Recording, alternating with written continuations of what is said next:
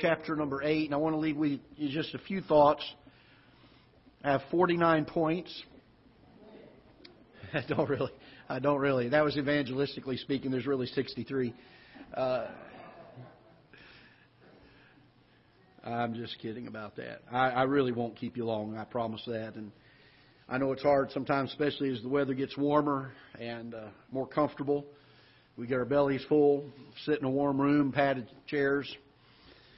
There's times I have to wake myself up preaching. So, Acts chapter number 8. And we begin reading in verse number 26. And the angel of the Lord spake unto Philip, saying, Arise and go toward the south, unto the way that goeth down from Jerusalem unto Gaza, which is desert. And he arose and went. And behold, a man of Ethiopia, a eunuch of great authority under Candace, queen of the Ethiopians, who had the charge of all her treasure and had come to Jerusalem for to worship, was returning and sitting in his chariot read Isaiah the prophet. Then the Spirit said unto Philip, Go near and join thyself to this chariot. And Philip ran thither to him and heard him read the prophet Isaiah and said, Understandest thou what thou readest? And he said, How can I, except some man should guide me? And he desired Philip that he would come up and sit with him. The place of the scripture which he read was this: He was led as a sheep to the slaughter, and like a lamb dumb before his shearers, so opened he not his mouth. In his humiliation his judgment was taken away, and who shall declare his generation? For his life is taken from the earth. And the eunuch answered Philip and said, I pray thee, of whom speaketh this prophet, the prophet this? Of himself or of some other? Then Philip opened his mouth and began at the same scripture and preached unto him Jesus. Father, I pray that you'd bless the message this afternoon, and I pray that you would give us some guidance, lessons that can be learned from the small account that you've given here of Philip and the Ethiopian eunuch. Lord, so many things that we find in Scripture, little snippets and little incidences and things that you've chosen to reveal to us 2,000 plus years later. And yet how vividly we learn truth from them. I pray that you would help us this afternoon as we take a look into this to learn and to take away some lessons that can be found here, that we would apply them and put them into practice in our lives. Father, we long so much to be more like you, to be more conscious of the lost. Lord, our heart's desire is to see people saved. Our heart's desire is to take this wonderful message of the gospel that you've given to us, that you've entrusted to us, you've put it into our hands. And Lord, why you've done that, I don't know. But I pray that you'd help us to be diligent, to be faithful. That we would put forth every effort to do the work that you've given us to do. And so, Father, help us in this matter, we pray in Jesus' name. Amen. I've said so often before, and I really don't know how else to explain it. The great privilege that God has given to you and I to be a part of His work of spreading the gospel. I've recently talked with a few people, actually a couple of folks, about the importance and how God has chosen, for whatever His reasons are, to take the most precious thing that He has for mankind, and He puts it into our hands and entrusts it to us. That's a sobering thought. It's a sobering thought. The very nature of God is that He desires for men to be saved. And the means of that salvation, the gospel message, He puts that into my hands and into your hands. And then He says, go into all the world and preach the gospel to every creature. It's not that God can't do His work any other way. He can, and there's sometimes that He chooses to use other ways. But the primary way that God has chosen to get His message out is through you and I. I was recently talking with some folks about the importance of praying, and we shared the story of Daniel Nash a few weeks ago and how God has chosen to tie our prayers to His working many times. Why He does that, I don't know, but He does. And that, again, is a very sobering thought. It puts accountability upon us. It causes us, as we reflect on those things, to realize that God has given us a very, very important task to do. The reaching of the lost is one of the most important events that we will engage in our Christian lives, second only to our personal walk with God. Oh, that we would learn to make it the priority again. That it would become something that we magnify in our lives and we say, this is going to have a level of importance to me. And as I walk and as I grow in the grace and the knowledge of the Lord, and as my heart is overflowing with the things of God, that will motivate and encourage me. Paul said it this way. He said, the love of Christ constraineth me. The idea that our hearts become so full of love for God in our walk with Him, and as we draw closer to Him, that we just cannot help but get out here and tell somebody else about it. We cannot help but take the Word of God and preach it or teach it or talk to people about it. Some of you have talked to me about the opportunities recently that God has given you. I've gotten some phone calls from folks that are not even part of our church. They've said, boy, you wouldn't believe the door that was open to me, and I shared the gospel, and I was able to talk and engage this person in conversation about the things of the Lord.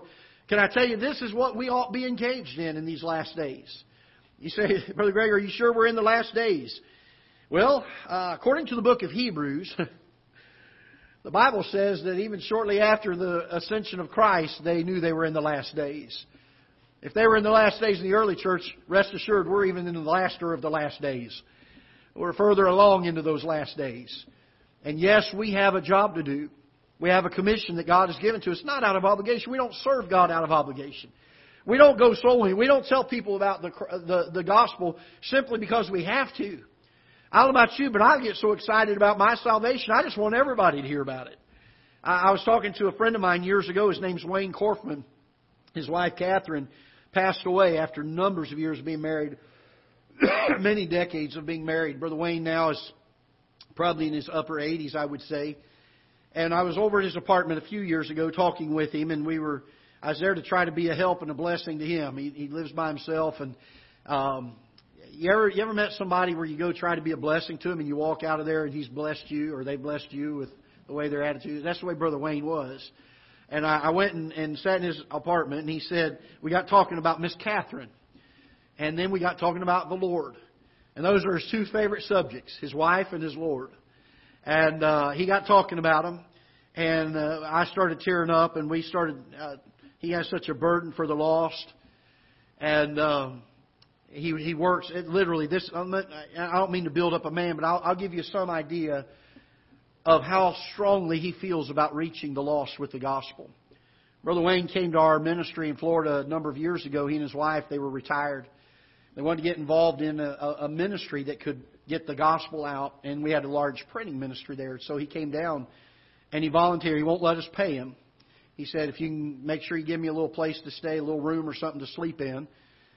He said, and he's been there probably about 15 years, I would say now, going on it, or maybe more.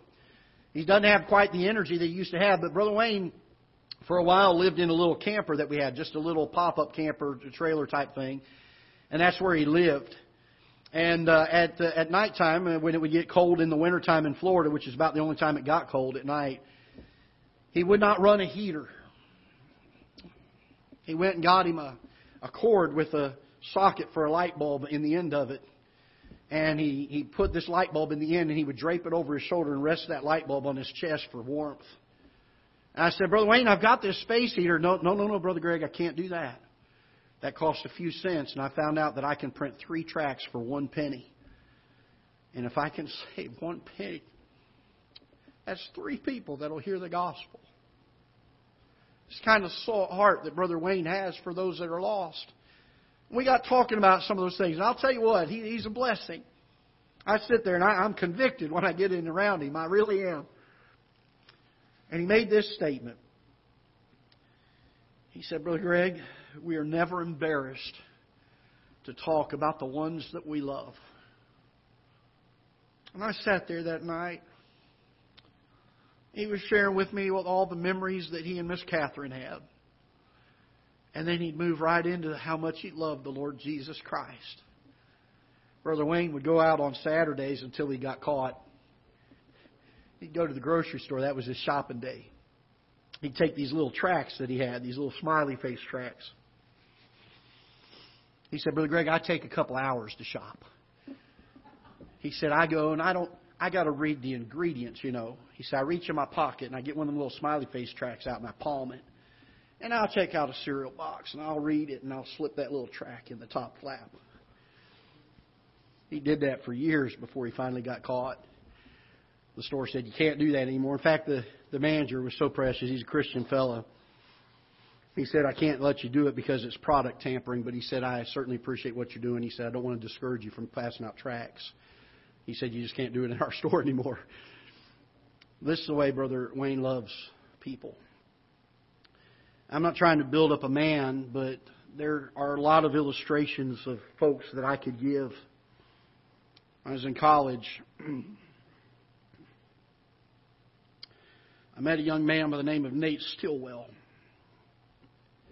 And Nate and I started a Bible club together, reaching inner city kids on Saturday nights. We'd bring 40 or 50 of them into the church property on Saturday evenings, and we'd preach to them and have an activity time, and usually feed them a snack or some pizza or something. And some of those kids, that was the only exposure they had to anybody that cared for them the whole week. We had kids that their parents would kick them out of the house on Fridays when they got home from school and say, don't come home till time for school on Monday. And Nate, first time I ever met him, I noticed he was follically challenged like I am. And so we kind of hit it off. But Nate was a young fella. At the time I met him, 20 years old. And come to find out, Nate had cancer. Been battling cancer for a while. He'd come every week to the Bible club. And there were weeks that he was in so much pain. We would take a table and lay him on top of the table. He'd lay on top of it. And boys in his class would sit around. He had the largest class in our teen club. He'd sit there and teach those boys the lesson.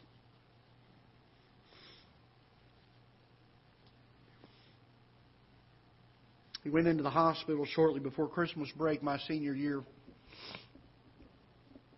They said, if you want to say goodbye to him, I'd go before Christmas break because the chances are he won't survive the Christmas break. So we went to the hospital. And a friend of mine and I, we went there to visit him and to try to encourage him. We walked in the hospital and he's real weak and can hardly talk. And as soon as he saw us, he leaned up and put a pillow behind his back and smiled real big. And for the next 15 or 20 minutes, he talked about how good God was and asking about the Bible club and his boys in this class. We prayed together and I left there weeping. I thought, boy, what a testimony. I got back from Christmas break. I didn't stay as long as some kids. I wanted to get back and heard he was still there. They finally sent him home. Said there's nothing more we can do. I went to church Sunday night before Nate passed away. I was sitting over on the left-hand side. The invitation came on that Sunday night. And here comes Brother Nate down the aisle. His dad's pushing him in his wheelchair. There's a young man beside him that he had led to the Lord the day before out on bus visitation.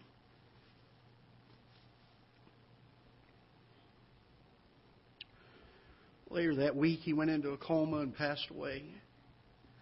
And I remember thinking this thought, Lord, why Nate? Why Nate? Why not take me? I had a desire to serve the Lord, but I'll be real frank with you. If I had gone through what Nate did, I don't know that I would have done the things he did. I think if I had had that kind of pain, I don't know that I would have come out and taught my boys their lesson that week. Just a few days before passing away, to make my dad push me around my bus route in a wheelchair so I could visit my bus route.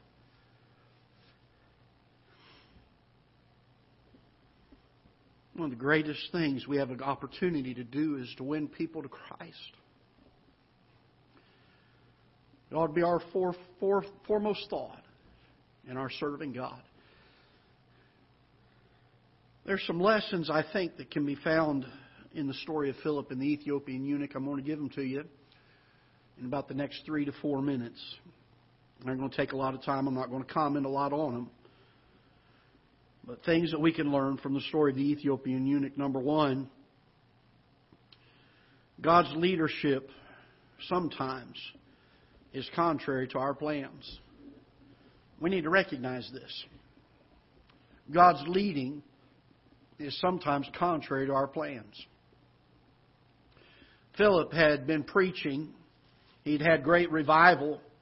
The Bible says back in verse number 5 of chapter 8, then Philip went down to the city of Samaria and preached Christ unto them, and the people, notice this, with one accord gave heed unto those things which Philip spake, hearing and seeing the miracles which he did. For unclean spirits, crying with loud voice, came out of many that were possessed with them, and many taken with palsies that were lame were healed, and there was great joy in that city. Great revival was taking place. The whole city took heed for what Philip was saying. And here comes God in the middle of this revival. In the middle of this preacher having unbelievable results of people coming to know Christ. He says, Philip, I want you to go out into the desert. I don't think that was in Philip's plans. God had a reason, didn't He? You and I need to be conscious of the fact that there are sometimes God will lead us in ways that are not in our plans. We need to be willing to follow His leading in our life. Number two, the necessity of evangelism. Notice, as we get down to verse number 31, back up to verse 30. And Philip ran hither and heard him read the prophet Isaiah and said, Understandest thou what thou readest? And notice what the Ethiopian says. He says, How can I except some man should guide me? Folks, there's a need, there's a necessity for us to evangelize people, to take the Word of God and show them. Show them, not by our arguments, not by our discussions, but we take this book right here in our hands. We open it up and we say, look right here, I want you to see this. This isn't what I think. This is what God has said. There's only one thing that God has promised that is quick and powerful. There's only one thing that He says and He promises will not return void, and that's His Word. We can use our own arguments. We can use our illustrations. We can use our logic and our thinking. We can discuss things with people and tell them what we think about things. But at the end of the day, people need to know God's Word, and we need to be able to show it to them. The necessity of evangelism. We need to be prepared in God's Word to be able to rightly handle it, to use it, to share the gospel. Number three, the importance of obedience to the Holy Spirit. The Bible says in verse number 26, And the angel of the Lord spoke unto Philip, saying, Arise and go toward the south unto the way that goeth down to Jerusalem unto Gaza, which is desert. And he arose and went. He arose and went. There's a difference between sensitivity to the Holy Spirit and obedience to the Holy Spirit. Sometimes we know very well what the Lord is leading us to do. Sometimes we know very clearly what the Holy Spirit has given us. Are we obedient to it? There are times, and I hate to use personal illustration, and I say this to my shame, but there have been times that I have known absolutely that God wanted a particular thing, and I have not done it. I could take an afternoon and share illustrations in my life where that has happened. Every time I have regretted it. Every time I've looked back on it and said, that's something I will stand and account for one of these days. Folks, we have a very sobering task in that God has entrusted us with the distribution of the gospel. It's something that we cannot take lightly. It's something that we cannot just play around with or piddle around with or give an effort to. But this is something we must take on diligently. Something that we must do. Number 4, whatever number we're on. We need to be able to provide guidance in the Scriptures. We need to be able to provide guidance in the Scriptures. We need to study this book so that we know how to handle it well. When Scriptures can come to mind and come to heart while we're talking with someone. When we understand and can rightly divide and understand Scripture. Sometimes we take a verse of Scripture and we misread it. We don't show it the way that it's intended in Scripture. We need to study. We need to learn. We need to saturate our lives, our minds with the Word of God. In the book of Psalms 119, it says, Thy word have I hid in my heart, that I might not sin against God. In Psalm 119, 135, Thy word is a lamp unto my feet and a light unto my path. Psalm 119, verse 9, Wherewithal shall a young man cleanse his way? By taking heed thereto, according to Thy word. Oh, that we would learn to saturate our hearts and our minds with the Word of God. We have a spare minute. Pick up the Bible and read it. If you don't like reading that much or can't read that much, get you something that has it in audio and at least listen to it. But saturate your heart and your mind with the Word of God. Not only will it be a help to you, but when it comes to this thing of telling the lost, we'll have much more to work with. We'll have much more understanding. Much more that the Holy Spirit can call to remembrance. And the last one is to point them to Jesus. Point them to Jesus. Be careful about getting bogged down in debates in Scripture. I'm not saying you don't take the time to explain things that they truly need to know. But be careful about getting bogged down in things like the end times, prophecies. We can teach and learn about those things later. I want you to notice what the Bible says in verse number 35. Then Philip opened his mouth and began at the same Scripture. And preached unto him what? Jesus. We ought to be able to take this Bible and wherever we go in it, be able to get to Jesus. Be able to get to Jesus. Folks, we've got a great and a sobering task at hand. I hope we don't take it lightly. I hope we get the understanding of the urgency of the hour.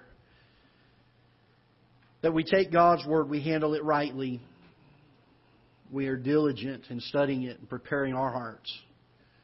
We're sensitive not only to the leading of the Holy Spirit, but we're willing to obey the Holy Spirit. Those many times we teach on the sensitivity of the Holy Spirit, and rightfully so.